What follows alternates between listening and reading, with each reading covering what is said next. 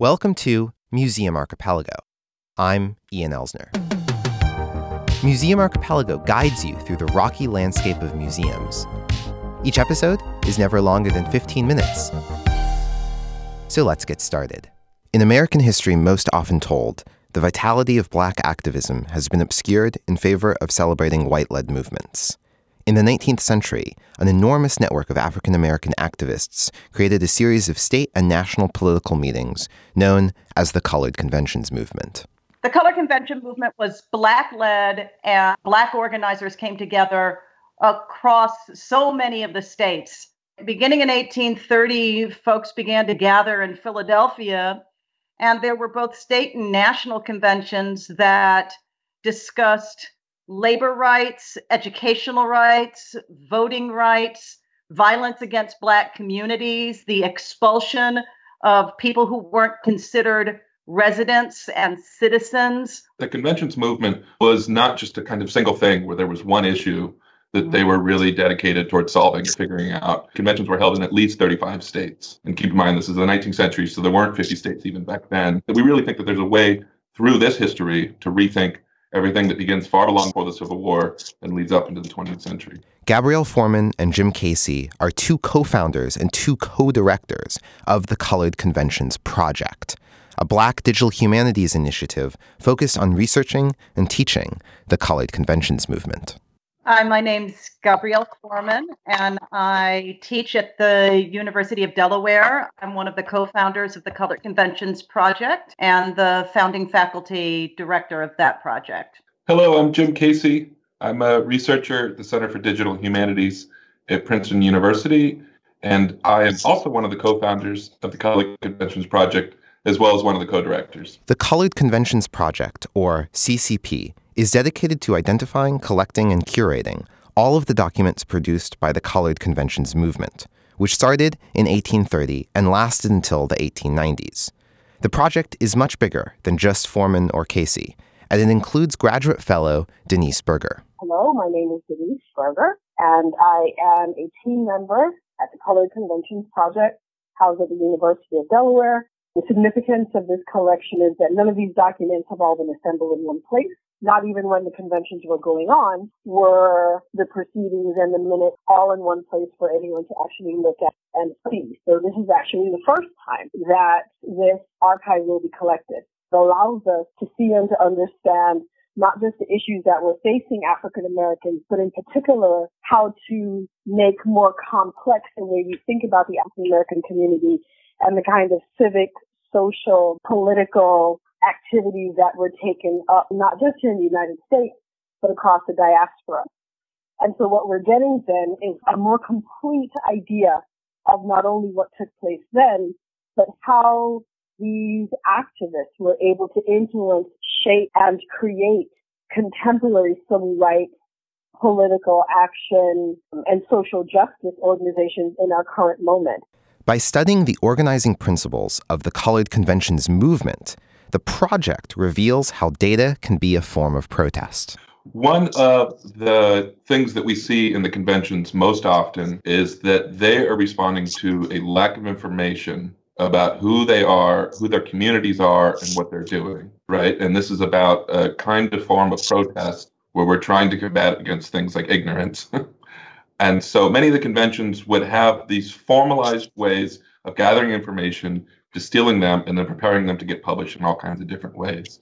And the conventions themselves have a longer life and a longer reach because the proceedings often appear in Black newspapers and in the anti-slavery press and in the progressive white press. But if you look at the coverage of these conventions, then you understand the structural and strategized reach to make sure that we get beyond the people who were actually in the meeting rooms themselves. That's one of the things that the project has made central, to think not just about the podium and not just the podium and the pews, but to think through the ways in which Black infrastructure was built around Black convention organizing. Right. So I'll give you an example. In the California convention, we have this very small, growing group of African Americans, and they get together in conventions a couple of times in the 1850s on into the 1860s. And what they do is they ask everybody who's involved to ask around, to take what effectively amounts to a census. And they want to gather information about who the population is that's being left out of the official records, that's being left out of the government reports, right? We have all kinds of things happening in California where folks are being denied the right to testify in a court of law, for example, where you're not physically able to account for yourself. And so the conventions compile all of these statistics, and they track everything that they can with the idea that they're providing a set of useful information for the writers in their ranks, but also the local politicians to know that the community is not just, a couple of people living out in gold rush country. And then when they go to publish it, and this is a really kind of important part, is that they prepare some reports to go out to, as they might frame it, the people of the United States. And then they'll often, in many of the conventions, prepare side reports that are addressed to the people of color in the state or in the country. And oftentimes they're putting out relatively the same message, the same set of ideas, but really sort of gearing and prioritizing different kinds of arguments in different places. And so when thinking about the conventions as a place to kind of learn about record keeping, it's full of so many of these great examples of folks who were sort of thinking in multiple directions at one time, and how we do things like accumulate data and then build stories around them. And the co-founders of the project purposely structured the initiative to mirror the energy and collective commitments of the colored conventions themselves. One of the first things that struck me when I visited the project website was the terms of use for the project's data. The data are freely accessible, but when you go to download, the site asks you to commit to the following principles.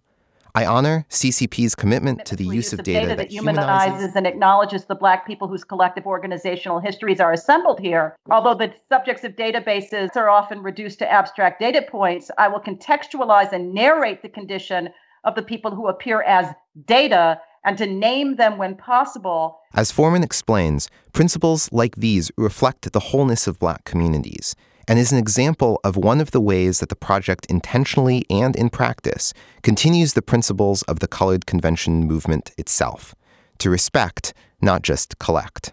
Whenever possible, we try to intervene in the ways in which Black people are represented in academic spaces in ways that do honor to the ways in which the delegates and the conventions were intervening about the ways in which Black people and communities were represented in the larger press, in the law, and in the exclusionary politics, which tried to erase them. Big data sets tend to call things items, right? Black people showed up on ledgers as items. We have a whole history of being turned into objects, and objects and items are language that are very common, are the nomenclature in libraries and in museums in the ways in which we talk about the things that we curate. And so we want to at all moments testify and witness to the humanity and the narratives of named people whose histories have been disremembered and who can be turned too quickly into data sets in ways that are extraordinarily uncomfortable, considering the history of objectification and ownership that is the legacy of Black people's existence in these United States over more than 400 years. That's, I think, what we're trying to make sure does not happen, that people come to the use of data, which is collected in a group of people who wants to respect, not just collect, the work of people who came before us and largely made our existence and our study possible. And we want to do that in ways that always is humanizing to them and to us. And as Berger points out, part of the project's purpose is to change the overall narrative of the most often told version of Black American history in the 19th century.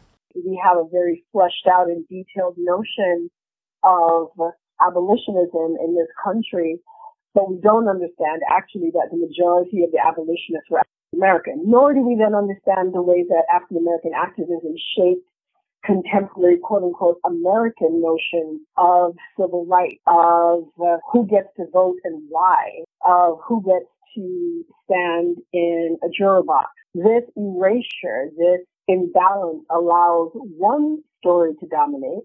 We lose the ability to actually see what happened and therefore we lose the ability to understand what happened. And it also then leads us, I think, to create a kind of celebratory history of American progress and American race neutrality, what they call post-racial, et cetera, that the truth belies. We're much more interested in what African Americans were saying about African Americans who were involved in creating this movement. And that's one of the reasons that the understudy of the convention movement is a particularly egregious disremembrance, because the movement speaks to the continuous targeting of communities of color in this country that has gone more or less uninterrupted, and documents a much longer history of organized protest and formal petitioning for fair and equal treatment of those communities. The CCP is also studying the social network of the convention goers.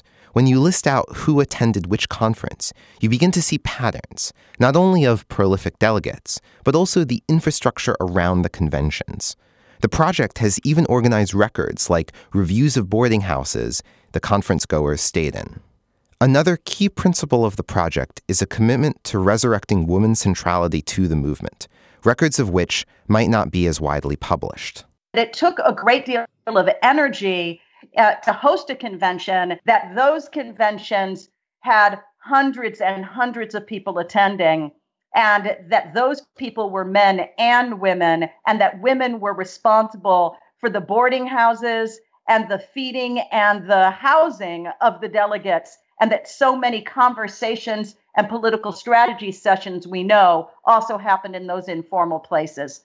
So the project has been committed to resurrecting women's centrality in the history that they have been erased from or anonymized in terms of the records themselves, but that we know they were central to in the actual historical moment.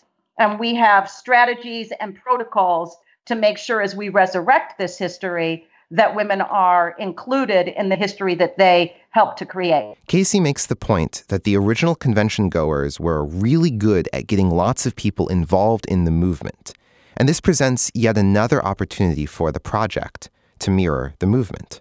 We know that if we can do just enough to help get folks up and running and participating in different kinds of ways, then we can really expand the numbers of who can participate in preserving and creating access to this history. To that idea, we've created this annual holiday to celebrate the birthday of Frederick Douglass. And what we do every year is we get birthday cakes and we sing happy birthday. And we get together with groups and we give out these organizing kits to help folks at other locations and communities and schools organize their own events. And together, all in one afternoon, we log online and we transcribe documents together with the idea that we're both celebrating something, but we're also inviting folks to participate in building parts of the history that we're talking about. Douglass Day wasn't created by the Colored Conventions Project, but is another example of resurrecting something that already existed before.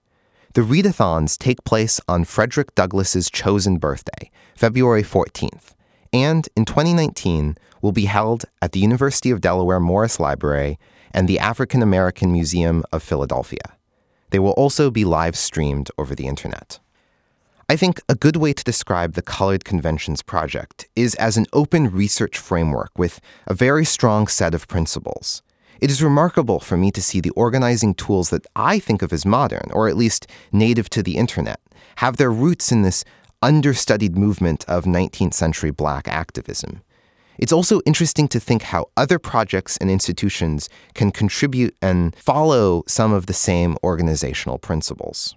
There is a place for storytelling in the midst of all this data. And in fact, that's what tends to connect with people. And that's something that is shared between museum and digital spaces. Some of the very questions about accessibility and participation that museums are attempting to grapple with finally at this stage, we're also engaging as a project that creates digital content and digital stories about this extraordinary group of delegates and participants and hosts who made this movement possible. You can learn more about the Colored Conventions Project by visiting coloredconventions.org. This has been Museum Archipelago. You'll find a full transcript of this episode, along with show notes, at museumarchipelago.com. I'm so happy to announce that Museum Archipelago stickers are now available. These feature special treatments of the logo and are perfect for museum conferences or just to signal your favorite insightful museum podcast. The pack of 5 stickers is only available to Club Archipelago members at any contribution level. Join by February 1st, 2019 at patreon.com/museumarchipelago to ensure you get your stickers. Special thanks to Club Archipelago's newest member, Simon Obendorf. Thanks for listening. And next time, bring a friend.